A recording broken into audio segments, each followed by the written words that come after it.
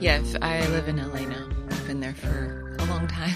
The longest I've been anywhere, actually. Oh, so things are working out pretty well, it sounds like? Yeah, I mean, it sort of, by accident, became my home.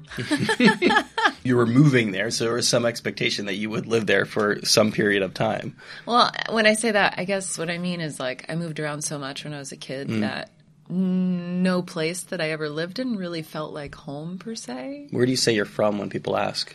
Mostly Michigan. Okay. Was that just the place you spent the longest amount of time in, or the most formative years? Yeah, I mean, 5th grade through high school. We moved around a lot. Before that, I went to like 9 different elementary schools before the 5th grade. So, or those like years when you're like figuring out how to make friends. And those of us who didn't move around much always had that fantasy of like, you know, when 7th grade, like junior high or middle school rolled around, that we could just have like a fresh group of people to sort of reinvent ourselves. And for better or for worse, you had the opportunity to do that.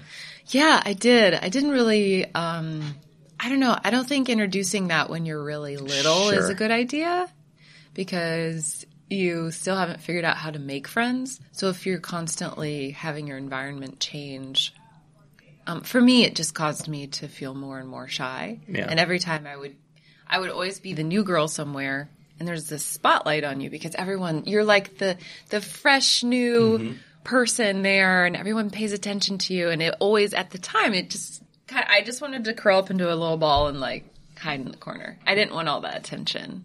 It was unwanted attention at the time. But I think as a performer now, what's nice is that when I go on stage, I'm choosing that attention. So it's a much different thing. It's not like I don't feel weird having the spotlight on me, but when I was a kid, like having that constantly change all the time is not helpful. What's a coping mechanism you had to sort of to deal with that? I just became really quiet. Look like? Okay. So I guess it's a coping mechanism of a sort. Yeah, I was like really quiet. I didn't want, it's weird because I think I would have been very different as a kid. Like, because I'm actually like who I am as a person. Like, I think, you know, I'm more outgoing and I can tend to be a little bossy and like sassy, you know, but as a kid moving around all the time, I don't know.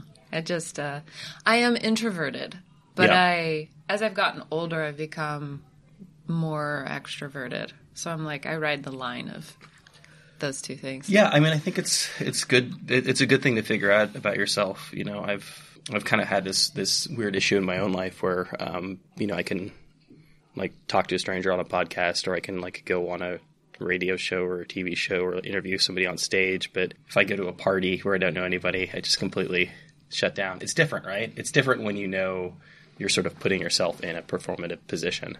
Yeah, I suppose so. Like, yeah, when you're in a social position, for me, it's like if I'm in the mood for it, then I'm fine. But if I'm not, then I'm not. So. Do you think having gone through that at that early stage made you more of a performer? I mean, did that have an impact on what you do now? I don't know. It probably did somehow. I don't know. It's hard to say. I do feel like I have no idea what I would be doing if I didn't have didn't move around all the time and have like, you know, the family that I had and everything. I think I might be a lot more boring, perhaps. This is like technically your debut album. I mean, it sounds like that's something that you've really recently figured out, that doing it the way that you're doing it now is a relatively new thing for you. Yeah. Yeah, I guess part of that, maybe part of that reaction to that attention has made me cautious about letting myself grow as a person and figure out who I am before wanting that attention. And for me, it's taken longer in a sense, which I actually think is a really nice thing.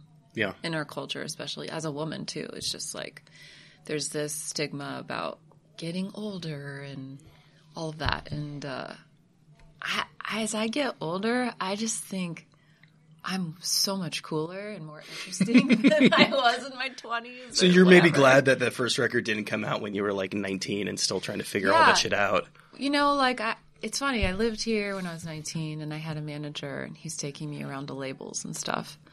And so I wonder what would have happened if I had gone that path. But at the time, I just didn't feel like I was ready, and I didn't feel like I had anything to say yet. How were you in that position, though, that you had the manager, that somebody was trying to get the ball rolling on that career for you? They saw me singing and thought I was talented, and I had been writing songs, since I was like 16 or whatever. And so why did you put the kibosh on that at the time? Well, like I said, I didn't feel it scared me. Yeah, like the world scared me. My upbringing did not set me up for success. My parents didn't know what they were doing. I mean, do anyone's really at the end of the day? But, if you put my parents in a line next to like parents that,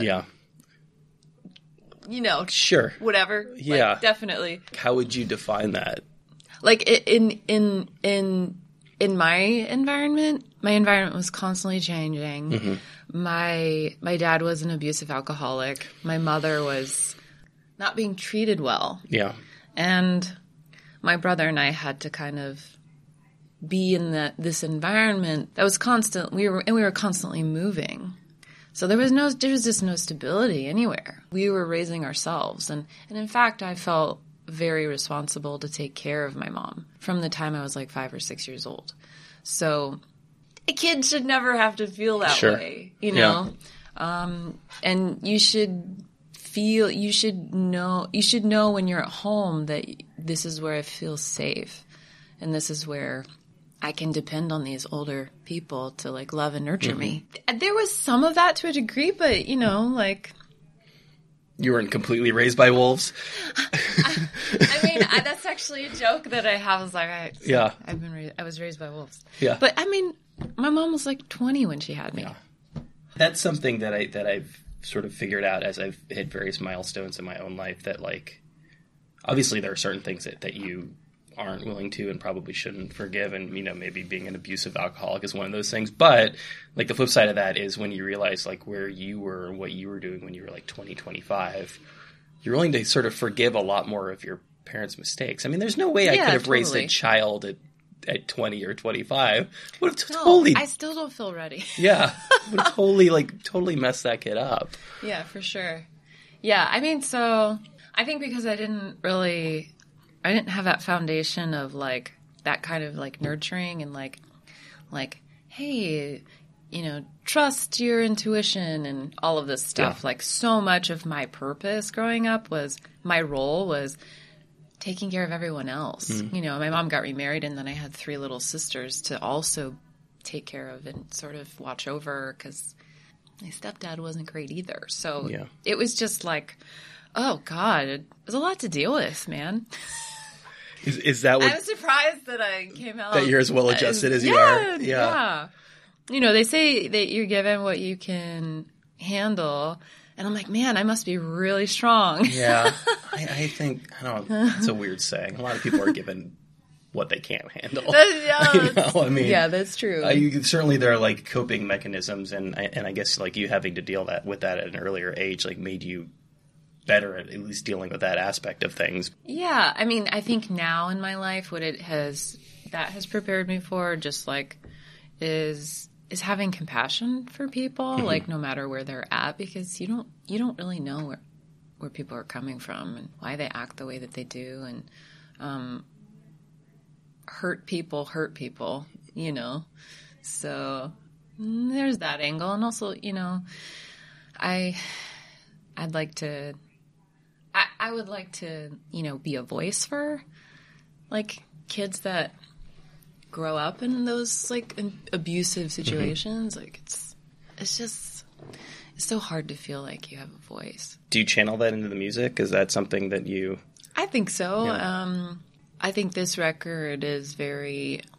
It's like equal parts, like the realities of heartbreak and losing faith and literally. Yes, yeah. But then also still there's a through line of hope that's you can hear it in the production, and like You can hear it in some of the lyrics, you know, like at the end of "Oh Well, Oh Well," it's like, I'm gonna be okay, and then there's this triumphant, like, piano and string section for, I think, 8 measures or something, that, like, just, like, kind of go out with, like, with a bang, you know? Yeah.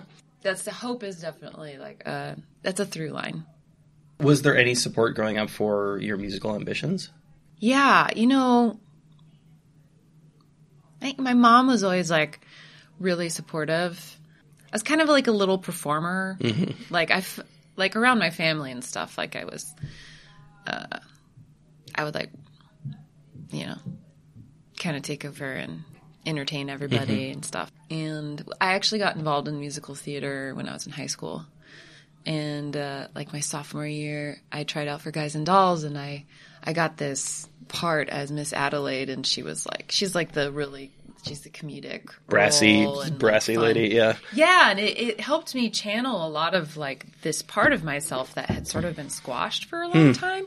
And that was, like, really great, because it was, like, it gave me and everyone else a chance to see, like, oh my God, like, wow, there's that part of you we haven't seen since you were, like, a little kid or whatever, you know. So musical theater played a big role in, like, at that point in my life, to, like, kind of, like, encourage me to, like, be like, yeah, you can pursue things that you like, that's good. And my mom would always dream with me. My mom's a big dreamer, so she's always been, like, one of my biggest cheerleaders as far as, like, go for your dreams, shoot for the stars, you know. It's really sweet like that. Is musical theater what brought you out to New York? Yeah, I went to the American Musical and Dramatic Academy, and I ended up dropping out after the first year. What happened? You know, like, I grew up in this small town in Michigan, Sturgis, Michigan, and I was, like, the lead in the musical, like, every year, and that was my thing. Big fish, small pond? Yeah, and then I came here, and I was, like, so overwhelmed, and it was very brave of me to move out here, which is, I'm like, how did I do that? Did it feel brave at the time, or did it just feel like something that you had to do? It kind of felt like something I had to do. Yeah. And after that first year, I was like, I don't really know if this is what I want to do in life, per se. Like, people, like, musical theater in a small town is very different than, like, what the musical theater community really is. It's like, when I went to school for it, I was like, oh my God, these people are so overwhelming. They're constantly, like, singing and dancing and acting all the time. Like, it was just like, whoa. Meanwhile, I was, like, writing songs in my dorm room and, like, hiding away. Did you, like, start to second guess your own abilities at the time when you were comparing yourself against these obviously very talented people? I'm sure I was. Yeah. I mean, I was, like, 18 or 19. Sure. And hadn't really had any, like, formal training in any of those things, you know? So I think it's easy to compare yourself, like, when you're younger to other people. And also at the time, too, you know, I'd been writing, like, these sort of, like, folk songs and stuff. I started playing guitar when I was, like, 17. And so at the same time, I had these two paths kind of going parallel towards each other.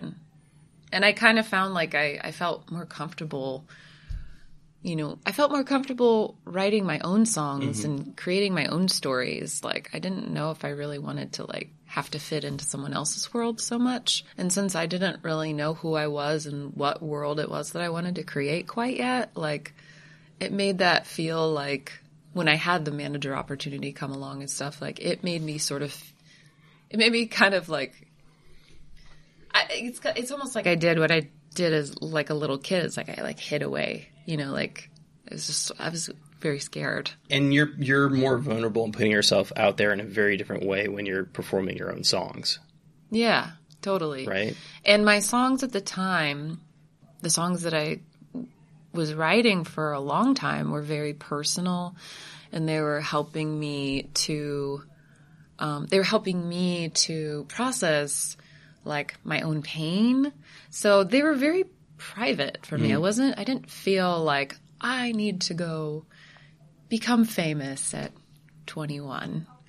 like, I have something to say. Like, you know what I mean? Yeah. Like, you had something to say, but not necessarily but to others. I didn't know how to say it yet. Yeah. And also at the time that was like, when I was 19, it was like Britney Spears, and I was like living here, and it was like Christina Aguilera and Britney Spears. That was what people wanted to hear. In my mind, I was like, no one wants to hear a 19-year-old folk singer. Yeah. I'm so old. You know, like in my mind, thought you were too old at the time. I thought I was too old. Yeah. Which is insane. Yeah.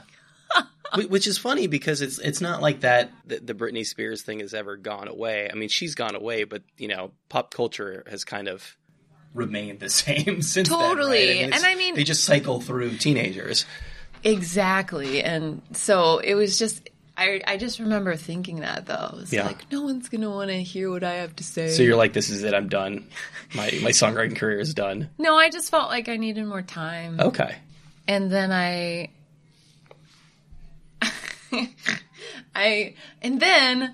I started dating someone, and we ended up getting married after a very short time. That was sort of like I was going along in this path, and then it was sort of like, I don't know, I did some sort of like weird U-turn. Not U-turn. I don't know what it was. It was sort of like, in retrospect, it almost feels like this is my ticket to hide away for a while and hibernate and heal from my childhood and figure out who I am and write more. You know, that wasn't what I consciously thought at the time, but I knew I was terrified of being alone in the world. Yeah. I knew no one had taught me how to do that. And the person that I married was a little bit older, 25, and like seemed like, oh, like this, a protective kind of like, almost like a parental kind of protection in a way. That was something I never had. So it was easy for me to be like, oh, that feels good. Maybe that's what love is. We're not married anymore. It's funny though. I mean, because like I suspect that part of like what gave you the courage to leave in the first place was not wanting to repeat some of those things, right? Not wanting to deal with what your mother had dealt with and like what other people in this small town had dealt with. So that pushed you out. But then you came out, and in a way, you kind of went back into the world, right, by getting married at 21. Yeah, I don't even know. It was such a bizarre choice, to be honest. Very bizarre. But once I was in it, I was like... How long did it take you to realize that it was a bizarre choice? I don't know. I mean, I think I didn't consciously let myself think that was bizarre. It just felt like the thing to do. It just, I don't know. For some reason, they were pulling me in that... Yeah. There was more pulling me in that direction than there was... But it's sort of like this is what grown-ups do, right? They go to work and they get married. And, you know, a lot of my friends had gotten married at that point. Yeah. It was like, I was 20, like, you know. And I had thought, like, I remember saying, I don't want to get married till I'm, like, in my late 20s or something. And then, you know, my friends got married, and it was weird. It just kind of happened. I kind of felt like I was, you know, my ex-husband is a very charismatic person. So... It just seemed like that would work. That was the thing that would work out. That was right. It was right on paper. Charismatic is a tricky word. Yeah, and I mean, he wasn't right. He wasn't right for me. Yeah, but you stuck it out for a while. Yeah, we did. We stuck it out for a really long time, and that's I would say probably a result of both of our background in like growing up in the church and like, you know, divorce is bad, and you know, my mom had been married and divorced twice at that point already, so I was like, I don't want to be like my mom, you know. And actually getting a divorce when I was like 28 or 29, it was totally amicable. It was like the most beautiful, like redemptive divorce you could ever think of. I mean, we're still friends and we support each other in life, and, you know, like maybe have lunch once a year or something. And it's so nice. And, just the way that the things, we allowed each other to have a second chance, basically, you know. And it's so cool, too, because, I mean, we were still so young at that point. Like, there's so much life to be lived still and to figure out. So, yeah, I mean, I'm really grateful that, and I think, you know, like, maybe going through that and figuring out early in life that doing what seems right on paper isn't necessarily what's right for you, you know, and going into life more so with like trusting your intuition about things instead of, but that wasn't something anyone ever taught me to do, you know? So I was like, this is what seems like a smart person would do. I don't know. I think that's something that we do. Like we do that with our careers too. We set our expectations based on the success of others. And when we don't achieve that success, it feels like a failure. Yeah, that can be true, I suppose. I think for me, experiencing what felt like it was going to be the worst thing in the world, like aside from like dying. Divorce. Yeah, going through the divorce, that ended up being a catalyst for catapulting myself into the world. And after that, and no, I mean, like I knew what my purpose was at that point. I was like, I have to be doing music. Like it's crazy that I didn't think that it was, and I was doing it for the joy of it too, because there had been so much suffering and pain. I was like, I am going to do music because it brings me joy, simply that. And then maybe it'll bring me more than joy in return at some point. So, I mean, it was really helpful to go through the divorce for me personally, because I think, you know, when you go through life and you kind of like have so much stuff kind of glommed on top of you, and people tell you you're this, and like you grow up in this kind of environment, and your culture tells you you're this kind of thing, and I don't know, like you're figuring out who you are in the midst of that. If the two of you had decided to stick it out, you know, if you were still married today, you don't think you would have a musical career now? I tried to pursue music when we were married, and it didn't work out very well. Why? It just felt like it was weirdly being kind of sabotaged in some way. It was very strange. Self-sabotage, or? I don't know. Like it was, I don't think it was necessarily that. Do you find that he's more supportive now that you're not married of your career than he was when you were together? I mean, he was supportive then too, but somehow at the time everything ended up kind of being about like his career. I can be competitive in relationships. It's not healthy, but it's a hard thing to avoid. And to know when to be supportive of someone else. And I think especially when you're young too. Yeah. Like faith plays a role in the record too. Did going through that in your life change your relationship with church, with your own faith? Definitely. But I mean, to be honest, I've never really felt like I belonged in a church building per se. I've always felt, and I still do feel, very. I feel like I have a close relationship with God in the sense that I've always felt God with me, but like the church itself, like I don't know. I think also because of my upbringing, I have a hard time with authority. I have a hard time with people telling me what to do and how to live. That's kind of all church is, right? It can feel that way. Yeah. It can feel that way because the message, instead of understanding that these commandments or whatever are there because they free you from things. There's freedom in abstaining from doing what, like, your flesh, quote unquote, wants to do, right? Like there's supposed to be this freedom in that, but it ends up becoming just like kind of a legalistic thing, I think, for a lot of people. And it's just easier for it to become that. But then the actual like message actually then in fact is like totally lost at that point. What's your relationship then with God at this point, if there's no sort of like formal practice involved? I mean, there's a formal practice involved. Like I chip away at having conversations with God. I chip away at like, I'll read my Bible and I'll chip away at things and like ask questions and have doubts. And I was saying this in a very like kind of pragmatic way as somebody who like was raised Jewish but was never particularly religious. What does having a conversation with God mean? Like I write in my journal and I say, "Dear God," I say what I'm thinking. The Judy Blume thing. I don't know. It's just what I've always done. Yeah.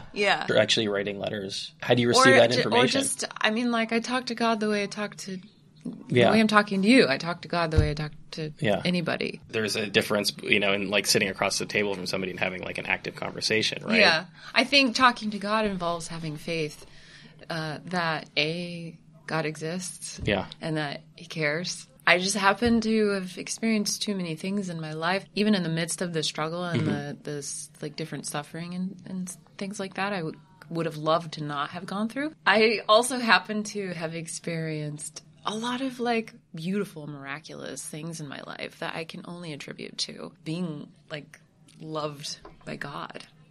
And I can't think of anything super specific right now without making it sound like I'm a crazy person.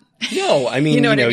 you're here. You've survived. You seem like a pretty well put together and genuinely happy person. Life is this interesting thing, you know, like we live in these bodies, and who we really are is this spirit that lives inside of us. And like, you know, if that's true, then I can't imagine not believing that there's someone bigger. Yeah.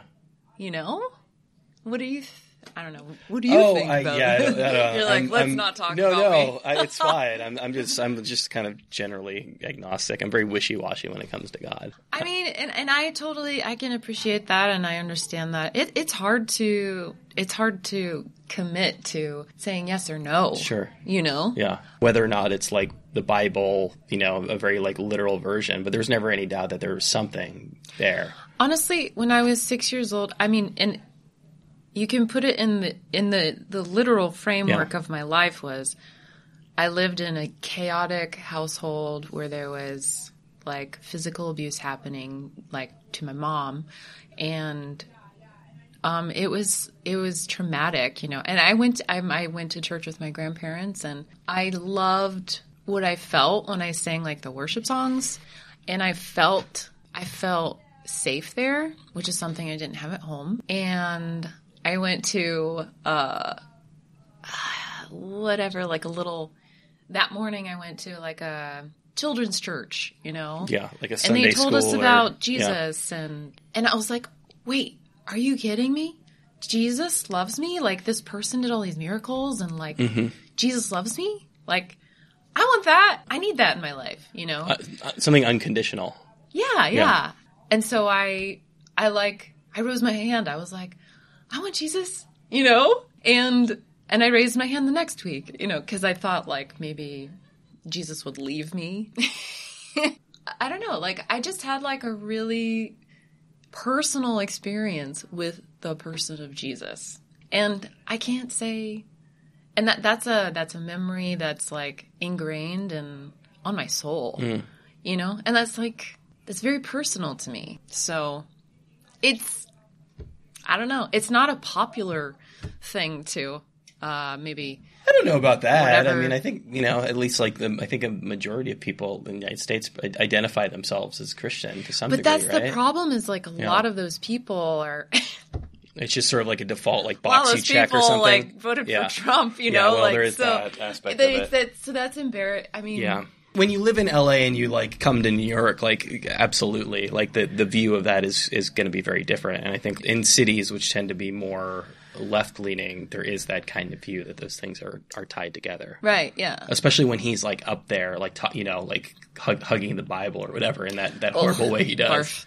I mean, I just think that I don't know. I think that it's an important conversation to continue having with people. Like, I think I don't feel uncomfortable having this conversation. Like, I love theorizing about how the world really works.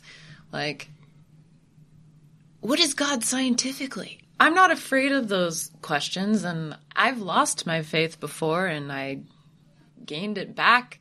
I don't know. But I honestly think that if it's the thing that like helped you get through that, then that's enough. You know, if it's the thing that you had when you were dealing with this horrible stuff in your life, then that should be enough. I mean, definitely. I think it has been enough. And I mean, when I came back to my faith, I kind of felt like I walked through this period where I felt like everything I just felt like I was totally lost in the dark. I had no idea what I was doing. What do you mean came back? I mean, at what point in your life was it less clear than it is now? I mean, I like around the time that I wrote some of these songs is when I had lost my faith. It was like I woke up one day and it was like this language that I had known my whole life, just like I couldn't speak it anymore. We're talking about, I guess, maybe about a 10-year period between your divorce and kind of now and the album coming out.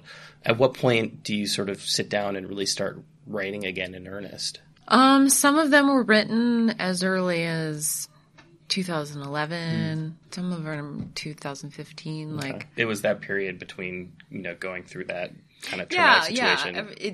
Everything that was written was written between this period of time after the divorce and now. Yeah. We worked on the record for like 4 years, so we started making it in 2015, I guess. So putting a song that I'd written in 2011 was not a big deal.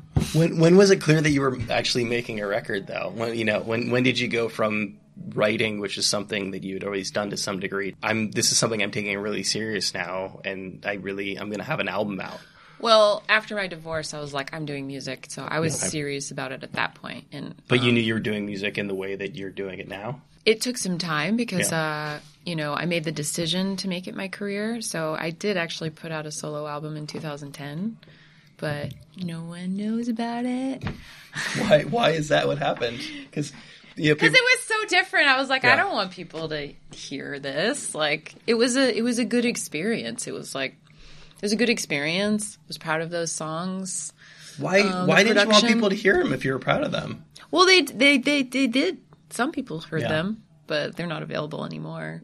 I might re-release them at some point. Okay. But then after that, I was a part of several bands, and through that whole process is like how I kind of figured out like what I wanted my own identity as an artist to be. Because in the beginning, it was sort of like, it was hard because I write so many different kinds of songs. And after the process of putting out the first record, I didn't want to go through that again because I actually spent a lot of my divorce settlement on that record. And I didn't know how to like pay my bills or anything like that. It should have just been called the Divorce Settlement Record or something. That's kind of perfect. Could have been a country album. Yeah, it definitely could have. But I don't know. I just learned a lot of different lessons. And so when you say you're figuring out your identity as an artist, I mean, can you define that and how that's different from the you in 2010 and then the 19-year-old folky you? There are different things, like figuring out what you, like people ask you questions like, who do you sound like? What genre of music are you in or whatever? And I guess people would sort of put me in this category of like singer-songwriter. In that you sing and write songs? Yeah. The LA thing is really easy too, to like just start like Laurel Canyoning people. Right, sure, yeah. But my first experience with the first record I made, like, I had no say in the production. I was very green. I didn't know, like, how to go about making a record or any of that. And the production was good, but it was, like, a little bit too, I don't know, it wasn't edgy enough for me. It wasn't sophisticated enough for me. And it took me a while to realize that, but a couple years later, I met AJ and we started making music together, and then we had like a side project together called Nobel. We put out an EP in 2014. We co-wrote those songs and figured out how to produce it all ourselves. Because I was like, he's like, well, we should make a record. And I was like, well, the record I made cost thousands and thousands of dollars, like, and he's like, well, we're going to figure out how to do this ourselves. And I was like, okay. So we just figured out how to do it ourselves. And we kind of like, came up with our own production style together. And he's very, he's a classically trained, he's a classical guitarist, and everything that he does is very pristine. I like to say that he chips away at things at Michelangelo, and I throw things at the wall like Jackson Pollock. So the way that we work together is just really great, So we made this first EP, and it was a little too heady for me, and a little, like just the writing style with us together was a little too heady for my taste, but the musicality and the production of it was awesome. Heady in terms of lyrics, or? Yeah, some of the lyrics and everything. It didn't, I came out of that really proud of it, but I also didn't feel like I thought that I was going to go into that with him and come out of it and be like, yeah, this is who I am. Yeah. This is who I want to be in the world. I want to be a Nobel forever, you know? And I came out of that and I was confused because I was like, I thought that I was going to feel different about this, you know? So then after that, I kind of fell ass backwards into an Americana trio, and that was a whole other experience, and we made an EP as well. After that experience, all three of us had been solo artists as well, so that was like kind of hard, but also, you know, I think we all wanted to sort of do our own thing again. After that experience, it was like, during that experience, I had already started making my solo album with AJ Minette, who was on the Nobel Project. So by that point, we had already figured out our production style. And what I mean by figuring out how you want to step out is like I love classic artists like Harry Nilsson or something, like, you know, like beautiful orchestrations. And by the time we started making my solo album, I had like a bunch of songs I wanted to make. And I was actually here in New York in 2015. I was in an off-Broadway show called Lonesome Traveler. At the time, I was like, oh my gosh, I wrote this song called Make a Spark. And I was like, I have to make my album when I go home. And so when I came home, I started recording this record in May of 2015. You made a spark with Make a Spark. That really was sort of the... Yeah, I wrote this song, and the tag at the very end is like, how can I be a work of art if I'm a coward with my heart? And that's like literally, you know, part of my waiting so long was like, I want to figure out who I am, you know, but also, I don't know, being afraid. It sounds like one of the issues you had with that earlier LP was that you were maybe too opaque about things, that you were making a point to mask some of things and not being super earnest. I have no idea. I think when you say heady, it sounds like you were just sort of like almost trying to sort of disguise some of these emotions. Oh, well, heady, I mean, I think I just say that because like those were co-writes with AJ, and just our style of writing. I feel like his headiness is wonderful in how it serves string orchestrations, and he makes my songs shine so much brighter. He's able to see the story arc of where they need to go, like melodically, and how can you change a chord like slightly to make it more interesting. But I think when there's too much of that, it can become something that doesn't really feel like me. So the line that you pulled from that song as an example was about being, to me, it sounds like it's about sort of being more open with yourself and willing to take risks and being honest and sort of putting yourself out there in a way that you weren't before. Yeah, definitely. But before, I don't think I felt ready either. So there's that. Is that sort of a defining characteristic of how this project is different from the others, in that you're really putting yourself out there? Absolutely. And that's why this is my like debut album, you know, like this is who I want to step out as and like share with people. And I'm very proud of it. And I feel like I've taken a decade of time to do the work and figure out what I want to say and how I want to say it. And I think a lot of artists don't really give themselves that. Music specifically prizes youth in a way that other art forms don't necessarily, to the point where I was pointing this out to our friend Caroline, who I've known for a while. I was like, I think it was in the press release or something. It was like, at age 38. I was like, wow, is that... I guess in music, that's like old to be putting out a debut record, to the point that it like that would be in the press materials. Right. Which is kind of crazy. You were dealing with this when you were 19. You felt you were too old. And, you know, certainly music seems to prize youth over absolutely everything else. I mean, I definitely felt that was the case when I was younger. Yeah. It kind of scared me off. And even in my early 30s, like, I was like, this has to happen quick, you know? Like, I'm... The clock gonna die soon. The clock is ticking. People are not going to believe if I tell them I'm 25 in an interview. Yeah. They're not going to believe me anymore, you know?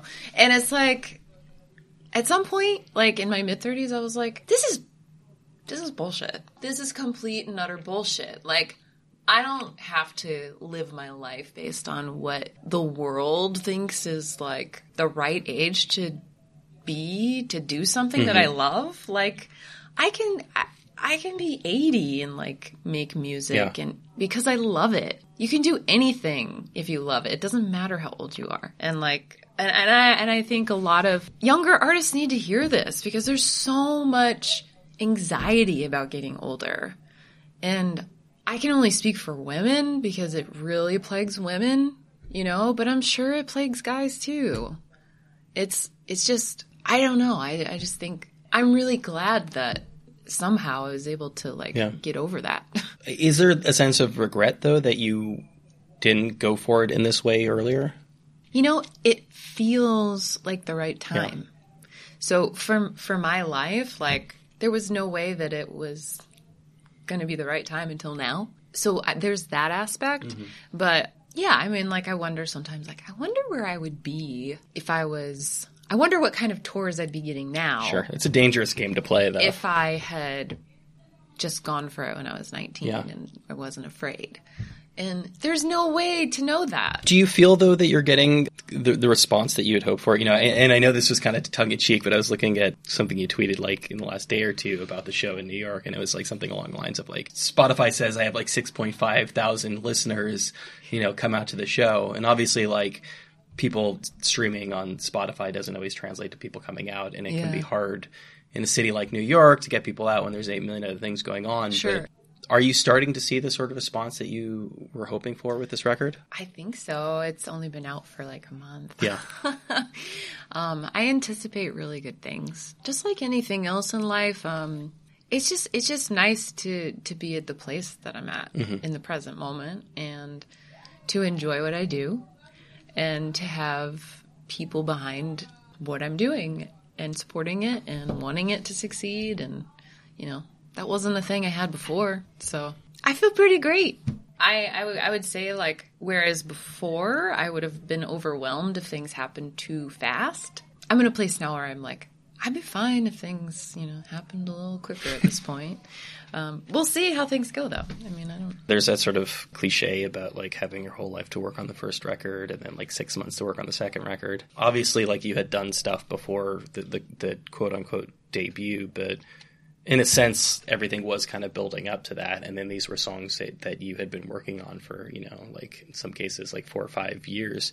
Are you already working on the next set? I mean, you know, how long do you think it'll take to get to number 2? I mean, I definitely have enough songs for, you know, the next 2 or 3 records. You know, like I've been writing forever. It's just a matter of like figuring out what batch of songs do I want to group together, what story do I want to tell, and I'm always constantly writing too. Yeah, it's just that'll be. I'm already dreaming about like, you know, people I'd like to work with. I'd love to do another record with AJ. Like, I love the flow that we have. We're already planning like a few like EPs to come out in the new year.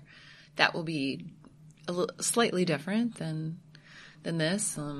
So that'll be fun to look out for. I mean, it sounds like you're already at a point when you're sort of describing the person who's writing those songs. You're already a different person now. At very least, your relationship to faith, it seems like, has shifted within the space of 4 or 5 years. Yeah, definitely.